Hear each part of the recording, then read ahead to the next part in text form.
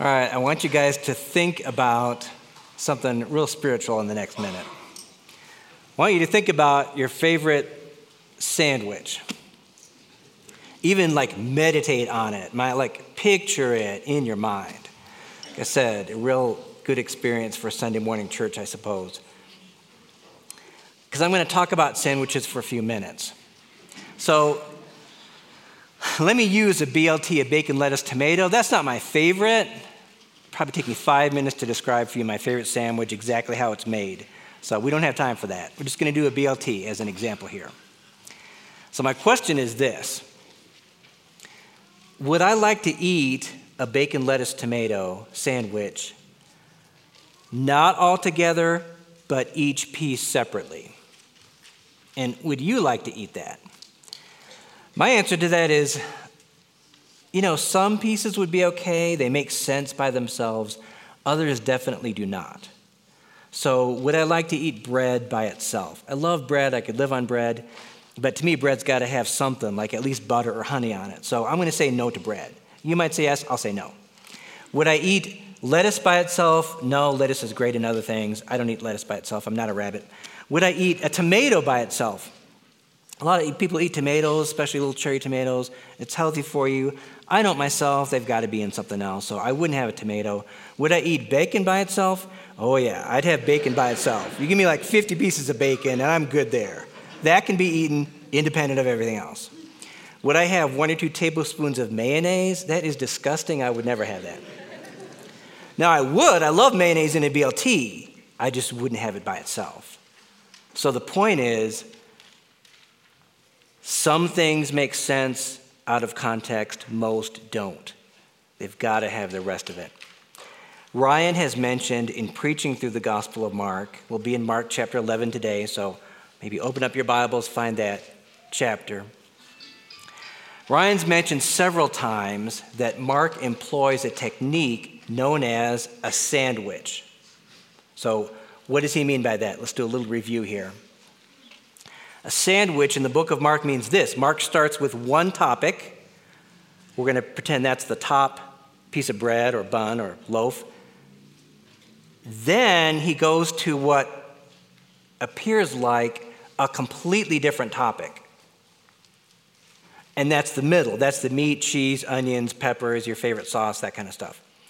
Then, number 3, in that text, Mark returns to that first topic. That's the bottom piece of bread or the bottom bun or the loaf of the sandwich. So let's look at how this looks in a chart before we read the text. We'll get a little preview here. So in Mark 11, we're going to read first about a fig tree and how this fig tree comes to an end, meaning it gets killed. Then we're going to read about the temple. So do you see how fig tree, temple, man, those are unrelated. There's no commonality there at all. But they both end, so at least there's that commonality. We'll see more. And then third in our text, Mark is going to return to the fig tree. So that's the loaf again, the piece of bread again. And he's going to introduce a phrase, this mountain, which is going to help kind of tie things together. So let's start into our outline here, the first third of our passage. And our title for this first third is going to be The Fig Tree is Significant, and it's also symbolic. So first third of our passage, we're starting at verse 12. Here we go. On the following day, when they came from Bethany, let me hit pause there for a minute so we can set our context here. I think we were last in this 2 weeks ago. If you remember, beginning of Mark chapter 11 is the triumphal entry of Jesus into Jerusalem. Palm Sunday, the beginning of Passion Week. Jesus does not overnight in Jerusalem, however. Every night, Sunday, Monday, Tuesday, Wednesday, he's back to a little village called Bethany, about 2 miles east of Jerusalem, in the country. So every morning he's walking into Jerusalem doing some teaching, at least the first 3 mornings, then he walks back. So here he's coming into Bethany, or from Bethany into Jerusalem, and he, Jesus, was hungry. Verse 13. And seeing in the distance, remember, he's not at Jerusalem yet, he's in the country, but he can probably see the city. It's about a mile away. A fig tree in leaf, he went to see if he could find anything on it. When he came to it, he found nothing but leaves, for it was not the season for figs. Now, if you know this story or skim read a little bit ahead, you'll see that he curses the fig tree and it gets killed. When I first read this story many years ago, I had two initial responses, and I feel pretty guilty about each one of them. They're not very godly responses to this story about the fig tree, so I'll share with you what they both were. The first was this. This is a pretty small, unimpressive miracle that Jesus performs. Killing a fig tree. How could you get any smaller than that in terms of miracles? However, the more we read this, reread it, meditate on it, study it, it is significant. Let me give you 3 reasons why. That first response of mine, and I was off base. Number 1, it's the only destructive miracle that Jesus performs. Now, yes, other miracles have destructive elements to them, like casting a demon out, but that's to heal a guy, right? All of his other miracles are really positive. Healing a guy that's blind by giving him sight, feeding the 5,000, even calming a storm or walking on water.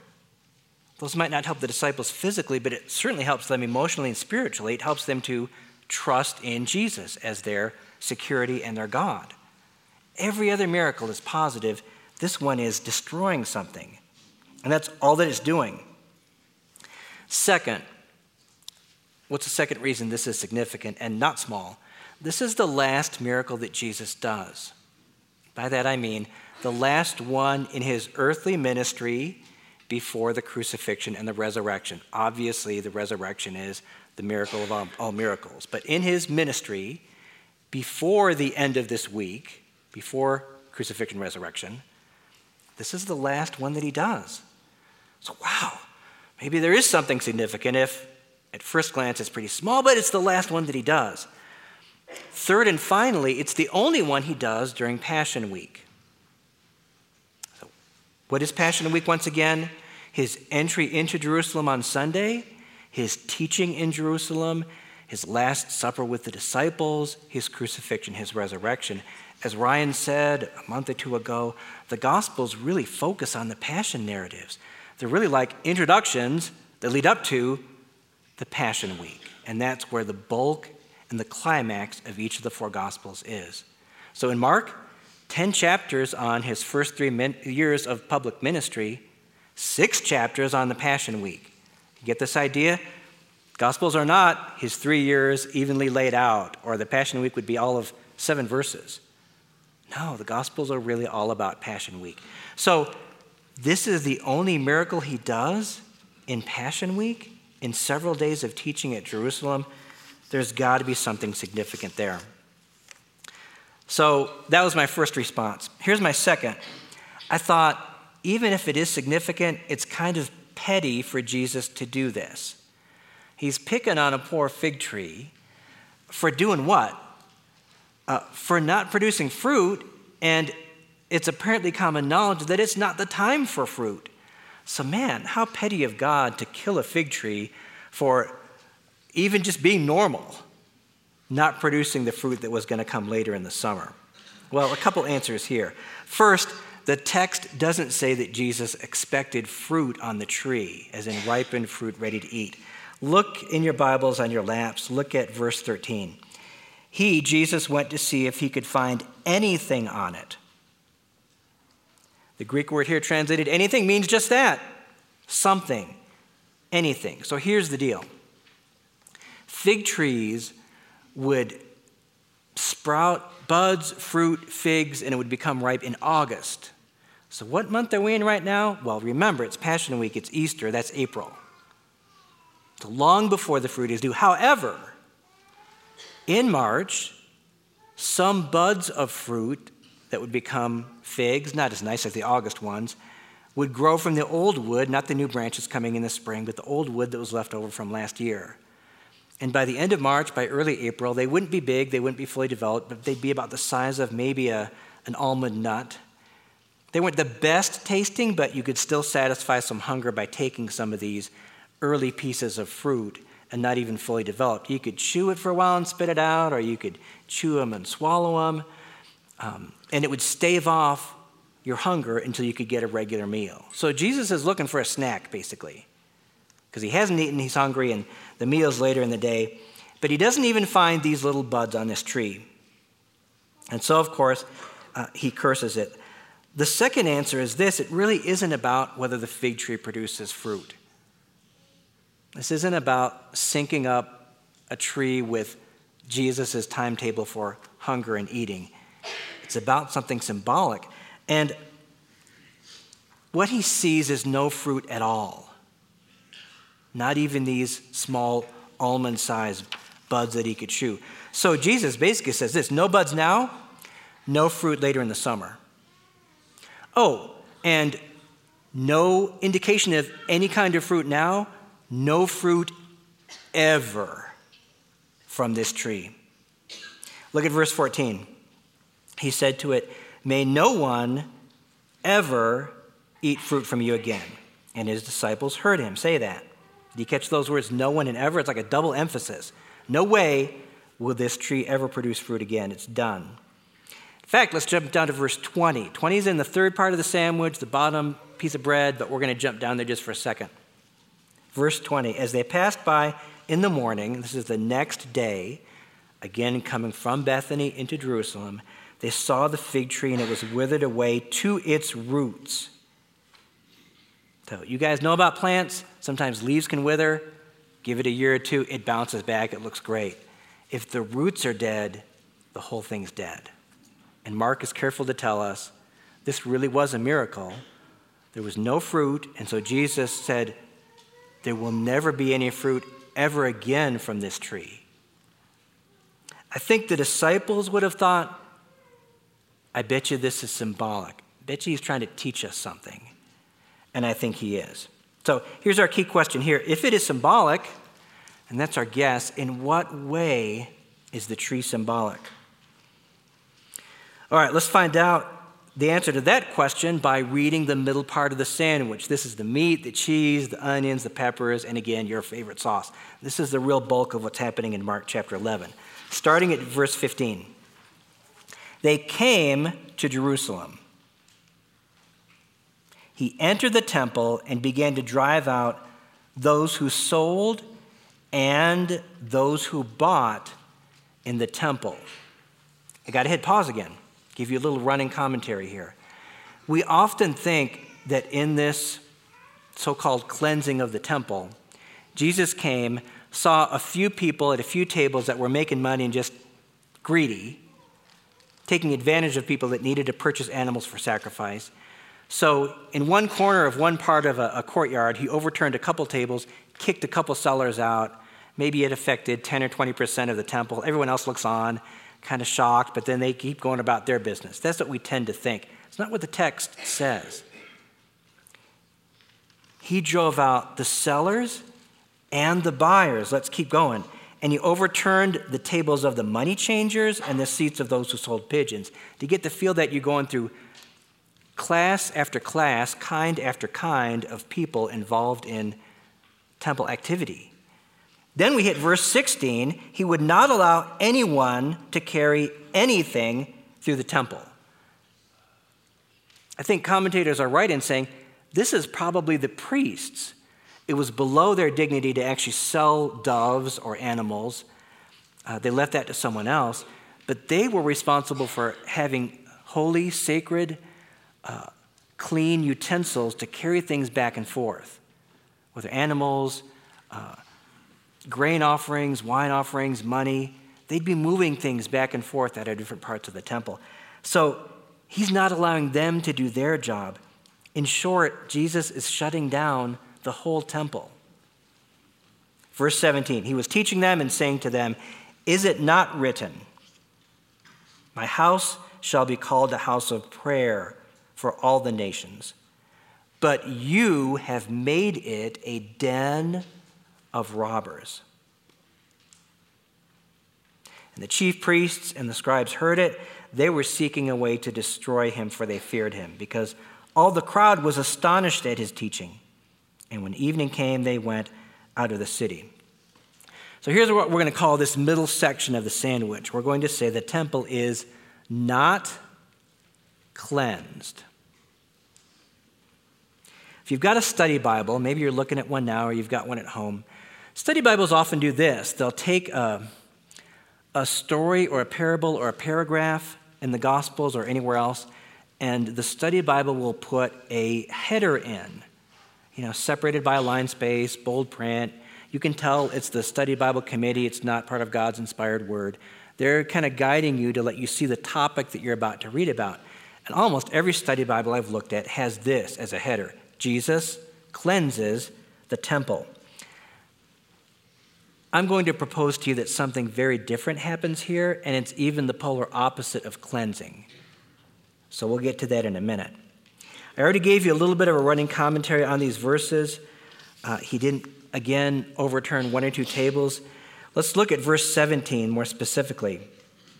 He was teaching them and saying to them, "Is it not written, my house shall be called a house of prayer for all the nations, but you have made it a den of robbers"? That phrase, "is it not written," what's that going to make us think of? It's going to make us think of Old Testament. And sure enough, we're right. He's quoting from the Old Testament. He's actually quoting from two different prophets, and Jesus is joining them together, making us look back at each one of them. The first quote is from Isaiah chapter 56, verse 7. You may want to turn there. I'm not going to give you a whole lot of time, but we'll put it up on the center screen. Isaiah chapter 56, verse 7. I'm going to start reading a verse before that at verse 6. So here's what Isaiah says, or what God says through Isaiah. "And the foreigners who join themselves to the Lord, to minister to him, to love the name of the Lord, and to be his servants, everyone who keeps the Sabbath and does not profane it, and holds fast my covenant."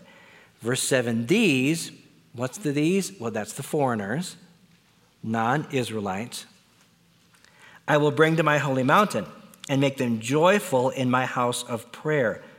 Their burnt offerings and their sacrifices will be accepted on my altar, for my house shall be called a house of prayer for all peoples." The end of verse 7, that's what Jesus quotes. That passage in Isaiah is certainly about the temple. In the Old Testament, there are several synonyms or words for the temple. One of them is house, like the house or the house of the Lord or the house of God or God's house. And we've got that here in Isaiah 56. To confirm that, in Isaiah 56, we've got God's holy mountain. Well, there's only one holy mountain, and it's Mount Zion in Jerusalem associated with the temple. Here are the two things I want you to see about these verses in Isaiah, though. First, when God sets things right, or when people worship as they ought, temple worship includes foreigners. Again, non-Israelites, or people that are not Jewish. So probably the vast majority of us in this room. People groups of the world. That was not happening in Jesus' day. In fact, Gentiles were barred from entering the temple itself on pain of death. Second thing to notice in these two verses in Isaiah, in verse 7, house of prayer occurs two different times, and it's pretty close proximity. It's all in the same verse. Usually when an author or a speaker says something twice, and it's kind of in the same 20-second time span, it's emphatic. And I think it is here in Isaiah. And how does verse 7 end? God says this: "Here's the one thing I want the temple to be known by." Meaning, even if you're not worshiping, you're observing, and you're not part of the worshipers at the temple. God says, I want you to say this when you observe temple worship: that is a house of prayer. And that wasn't happening in Jesus' day. Instead, it was a place of commerce where people got greedy and said at the front doors, you can't come in here unless you pay money to get an animal to sacrifice. Here's the second quote. This second quote is like 10 times more startling, more shocking, more in-your-face confrontation than the first one.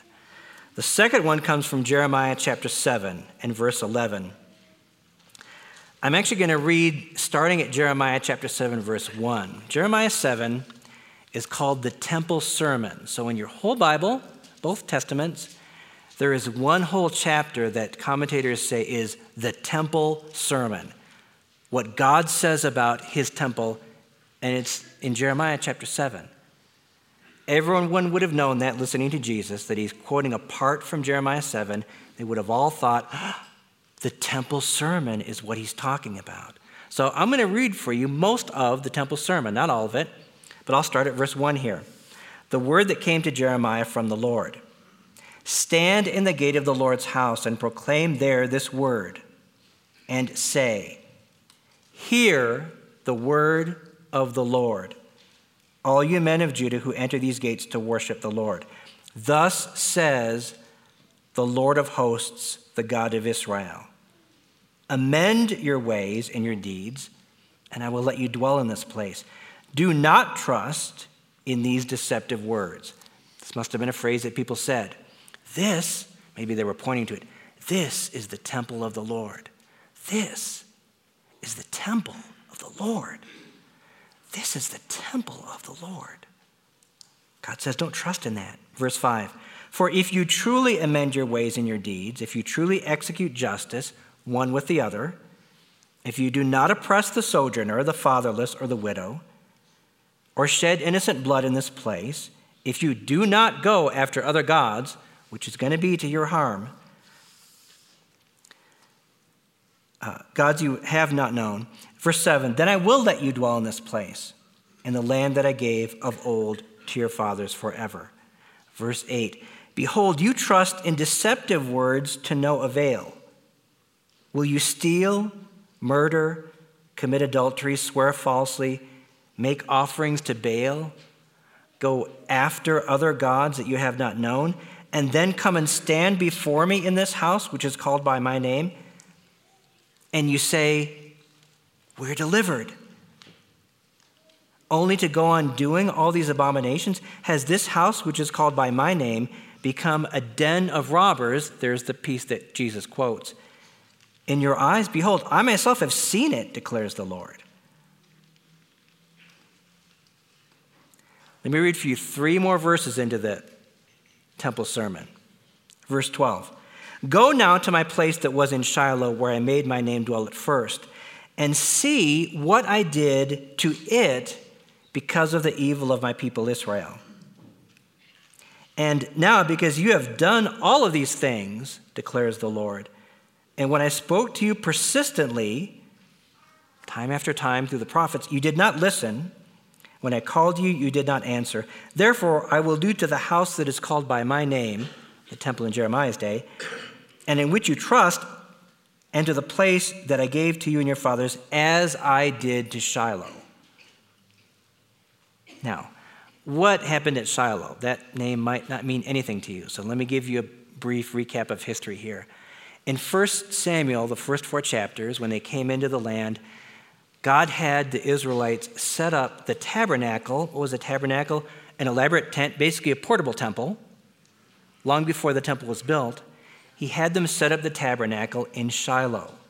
So what was Shiloh supposed to be? Shiloh was supposed to be a place of worship until the temple would be built in Jerusalem. What happened in reality? In reality, the Israelites were wicked. They committed idolatry, turned away from the Lord their God. God sent the Philistines in to destroy Shiloh. So do you get what Jeremiah is saying, or what God is saying through Jeremiah? What happened at Shiloh is about to happen again in Jeremiah's day. And sure enough, it did. The Babylonians come in, they destroy Jerusalem and the temple. Okay, what is Jesus saying in Mark 11 by quoting the Temple Sermon? This is about to happen a third and final time. It happened at Shiloh because of your wickedness. It happened in Jeremiah's day when the Babylonians came in. And the same thing is happening today, where people are driven by money and not worship, repentance, faith, prayer. The temple is not cleansed in Mark chapter 11, it is ended. We cleanse things that we care about and value and want to keep. I cleanse my car. How do I do that? Well, I have oil changes done to keep the engine running cleanly. And I wash the outside of the car because I don't want it to rust. So I cleanse it because I want it to be around for a long time. Jesus wasn't trying to fix the temple, thinking it was a little bit blemished and just needed a little bit of work. He shut it down for a whole day. Granted, the next day they probably were back to usual operations. But in closing it down for a whole day, everything down, Jesus was giving us a foretaste, a foreshadowing of what would happen in AD 70 when Rome, just like the Babylonians did in Jeremiah's day, when Rome came in and destroyed the temple. Now, let's return to the fig tree. We're ready for the third and final part of Mark 11, the sandwich there, for some lessons on what was missing more specifically in the temple. We know it wasn't producing fruit, just like the fig tree didn't produce fruit. Jesus didn't see anything encouraging in the fig tree, therefore he ended it forever. He didn't see anything encouraging in the temple, therefore he ended it forever. We're going to title this final section, "The Ending Means a Longing for a Beginning." So let me read for you our final third of the sandwich, the return to the fig tree. Verse 20, "As they passed by in the morning, they saw the fig tree withered away to its roots. And Peter remembered, and he said to him, 'Rabbi, look, the fig tree that you have cursed has withered.' And Jesus answered them, 'Have faith in God.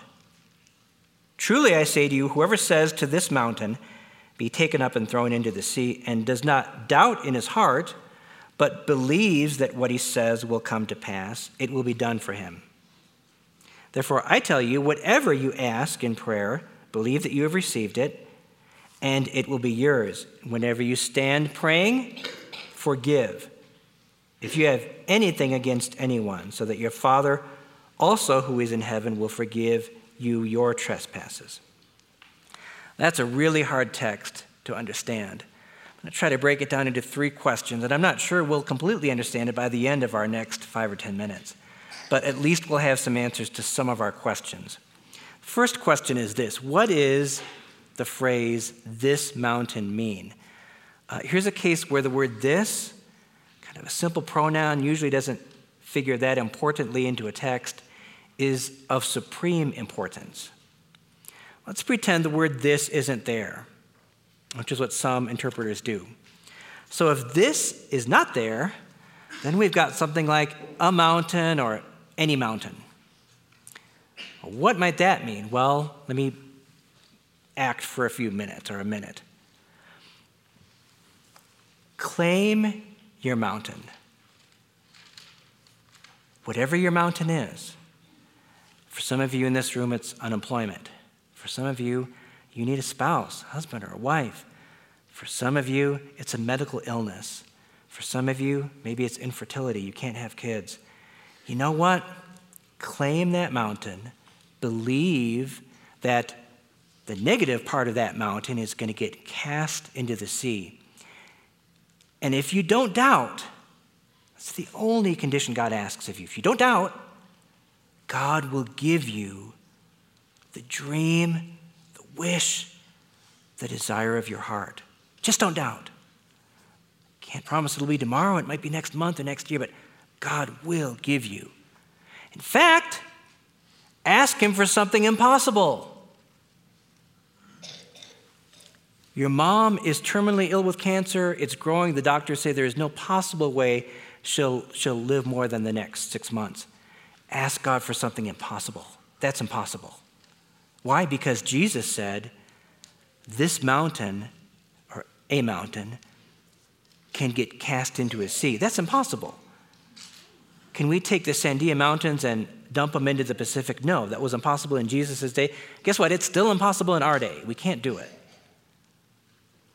There you go. Go forth from here and believe that God will give you whatever your heart desires.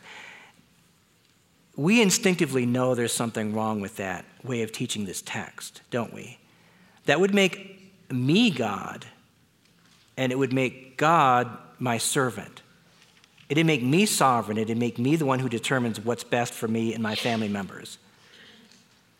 And God is like some vending machine that as long as I do that one condition, instead of doubt, I put my quarters in, he owes me.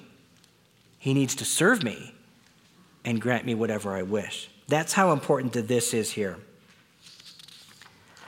So let's go back to that word this. Jesus is standing on the Mount of Olives. I want to show you a painting of what it would look like, somewhat similar to the times in Bible days. This was painted in the 1800s, so it's a different temple if you know anything about Jerusalem, not the temple that was built by Herod in the days of Jesus, got destroyed again by the Romans. But it's kind of neat to look at because today it's much more built up than this. There are things all over the place where you see countryside here. So again, painted in the 1800s, the painter is standing on the Mount of Olives. If you're in Jerusalem looking toward the Mount of Olives, you're looking toward the east. Where the painter is standing is on the Mount of Olives looking toward Jerusalem. That means we're looking west. We're also a little bit north. You can kind of tell Jerusalem is a little bit to our left. So that's your perspective. The Mount of Olives rises about 250 feet above the mount that the temple is built on. It's not anything like the Sandia Mountain Range or the Rocky Mountains, but they still call them mountains, and they're pretty big.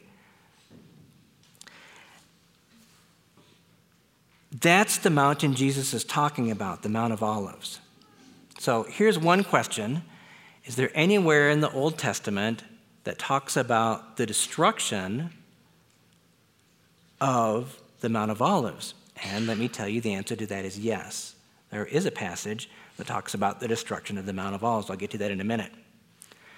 Before that, I want to say this. 3 times at least, maybe more, but 3 that I know of, in the Bible, both Testaments, we're told that when God comes, and by coming he means literally, in appearance, physically, when he comes to earth to end history as we know it, to set all things right, what you and I call the second coming of Christ, when that happens, God, Jesus, will appear, come down from heaven, on the Mount of Olives. And if you're in Jerusalem, you'll see him appear in the east. Again, that's the perspective of that city kind of looking toward us.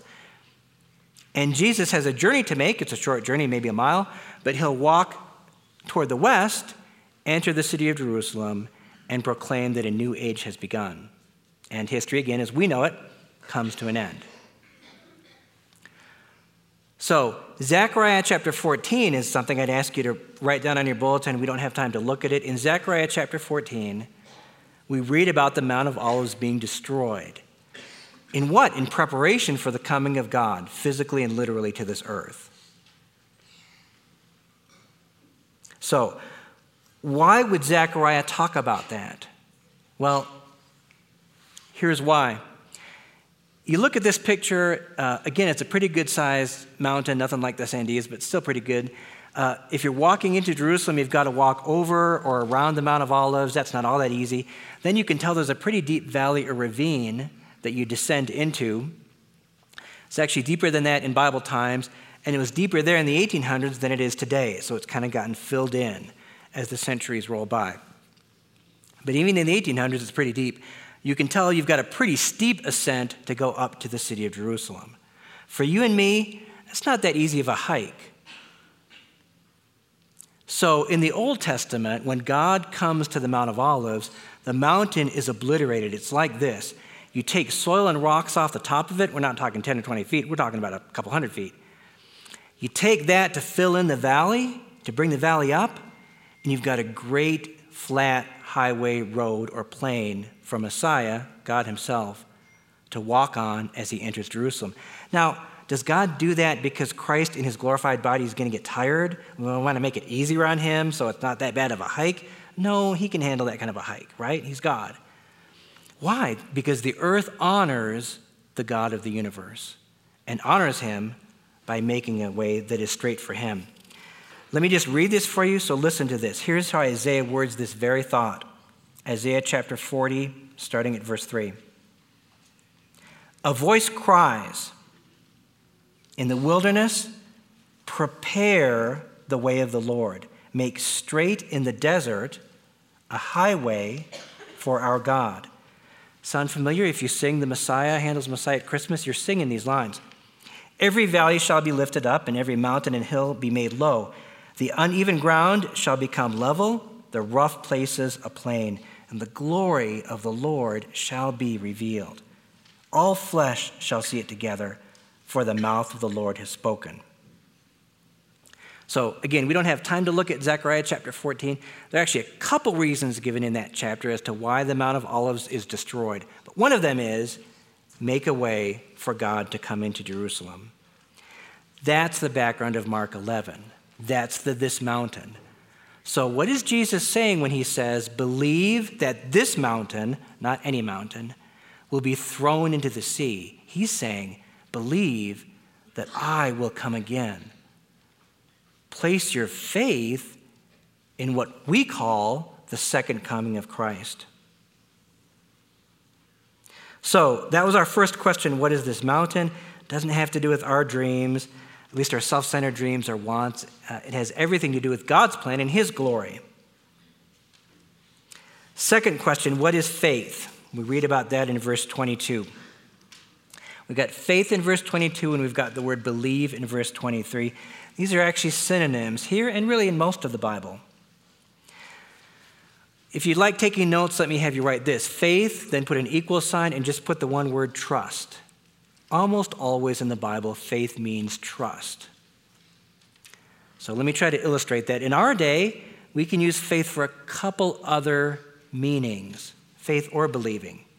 And these are really not a biblical idea of faith. So here's one of them. In our day, faith or belief can mean agreeing with a fact. So I might say, I believe that Moses was an historical person. He wasn't fictional, he wasn't part of a mythology, he was real. Do you see how that's just me agreeing with what someone else presents as a fact? That's not faith in the Bible. It starts with that, believing that God is real or that Christ really died on the cross and really was resurrected. So that's part of faith, but that's not what faith is limited to. Here's another way that we use faith in believing amongst ourselves, which is really not in the Bible. Almost the opposite of the only believe in a fact. Faith can mean faithfulness in our day. So faith can equal faithfulness, meaning there's a lot of activity, and it's all about me. So here's my example to that. I think a few of you know my favorite NFL team. In a minute, you'll all know what my favorite NFL team is. I have faith in the Green Bay Packers. I believe in the Green Bay Packers. I was born in Wisconsin. I've taken, in modern day, that is the temple. I take my sons on a pilgrimage to Lambeau Field. Every year since I was 3 years old, I believed in the Green Bay Packers. Every year till the day I die, I'll believe in the Green Bay Packers. However, think about it for a minute. That doesn't matter whether the Packers are good or bad in any given year, whether they merit my faith or don't merit it. It's all about me every year getting energized, resurrected in my faith for the Packers. It focuses on me. That's not faith or believing in the Bible. Faith or believing in the Bible is trust. It starts with facts that you agree with, but it's more than that. This isn't the best illustration, but it's the best I can come up with. It's something similar to this. My granddaughter Elena is standing on the side of a swimming pool, and for the first time, me, Grampy, I'm in the water 4 feet away, and I'm doing the usual hands out, jump to me thing. What am I asking her to do? Place her faith in me. I've told her I'll catch her. I'm asking her in the very depth of her heart to believe that I'll do that, to have faith in me. I'm the object of her faith. Very different than me having faith in the Packers. So, verse 22 even says, have faith in God, not have faith in yourself or have faith in your own dreams.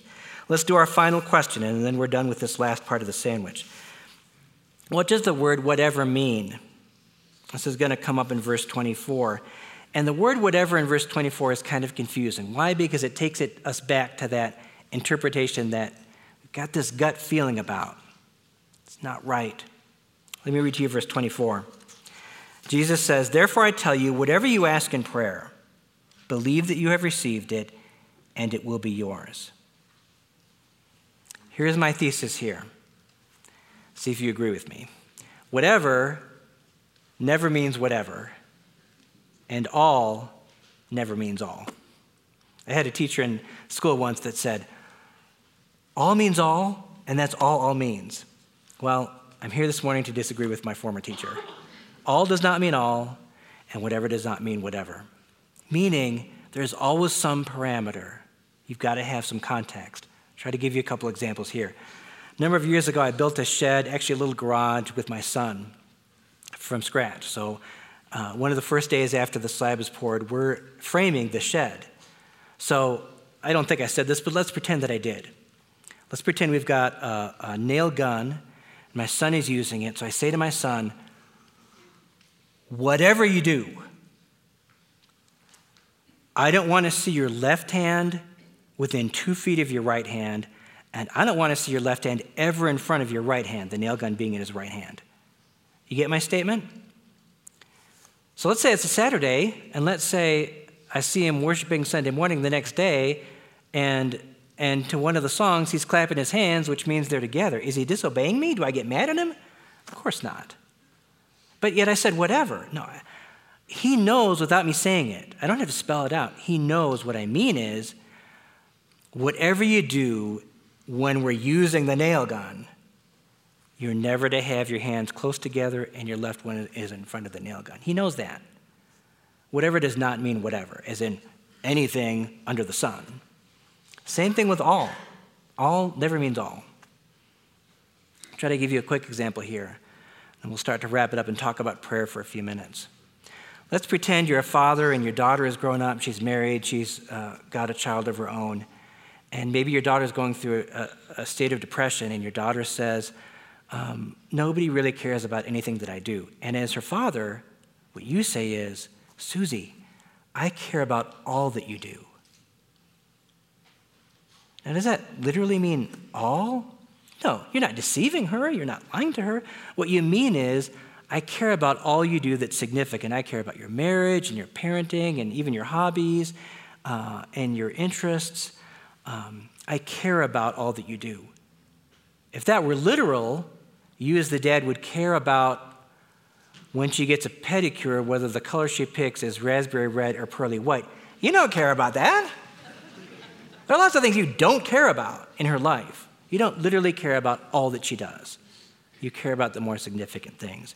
So how does that affect our text here? The whatever in verse 24 must be considered along with the thing that came immediately before it, which is what? A reminder of Christ's second coming, the destruction of a mountain, a particular mountain, and the ushering in of an age that we all long for. So these whatever things, man, is there a bullet point list of things associated with that? There is. I'll give you a few in a few minutes. So let's close by saying, what is prayer? If Jesus is talking about prayer, that was one of the fruits that was lacking in the temple, and he wants to see that. What is prayer? Remember, prayer is talking to God. The Bible is God talking to us. Prayer is us talking to God. I'd encourage you guys to do this. Take a journal, sheet of paper, open up a document. The header is, what is prayer?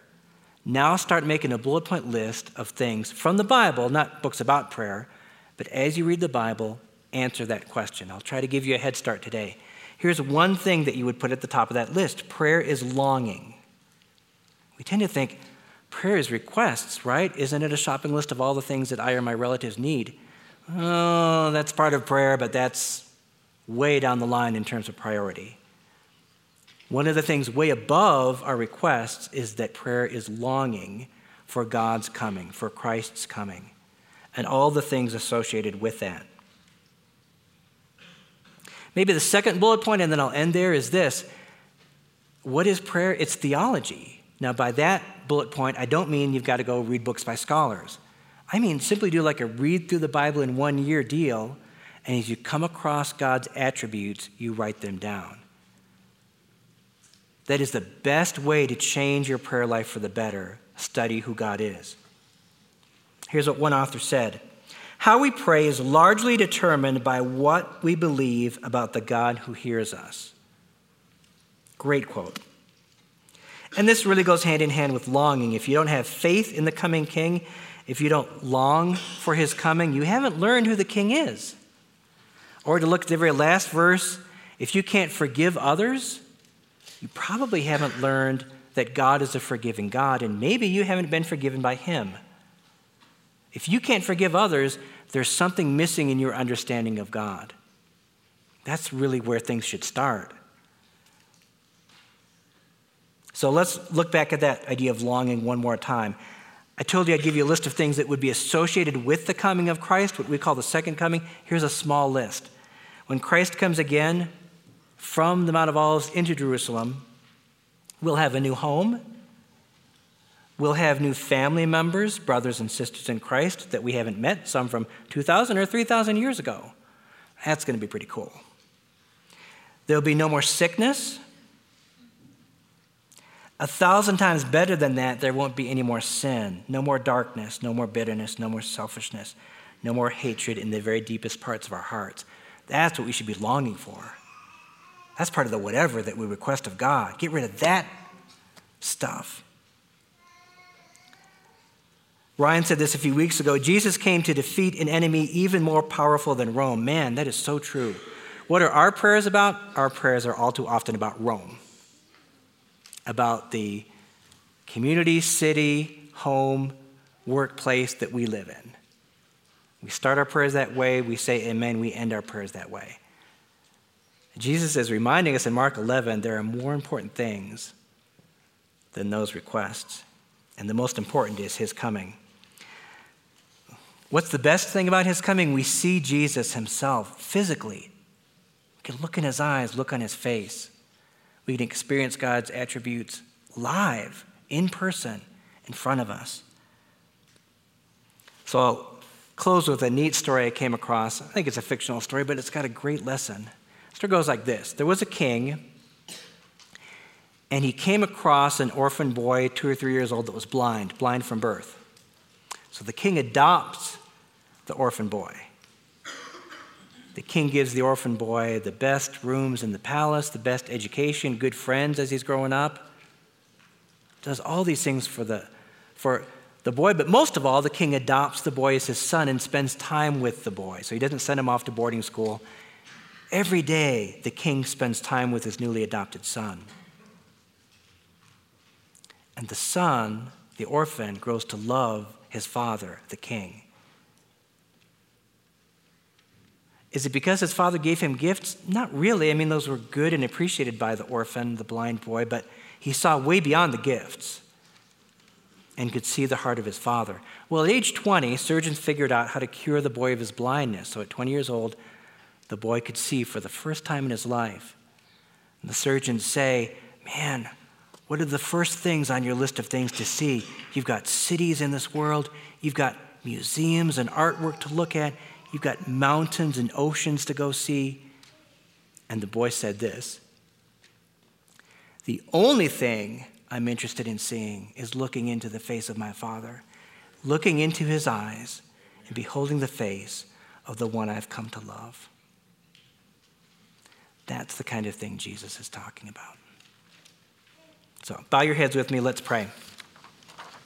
Jesus, you are the Son of God and God the Son, our Savior and our Lord. You are the God of the universe. You are the Alpha and the Omega, the beginning and the ending. Help us to long more for your coming again. You are the Lamb and the Lion of Judah, of Israel, and of the church. You have taken Jew and Gentile and brought them together into one people. In fact, it is your wish that all peoples of the earth bend the knee and confess with their mouths that Jesus is Lord.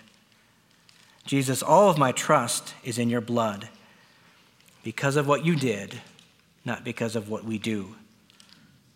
Because of what you did, no wrath remains for us to face. We are sheltered, as we'll sing, by your saving grace. This, Jesus, grace, your grace, is the sweetest of all sounds, and we thank you for that this morning. Amen.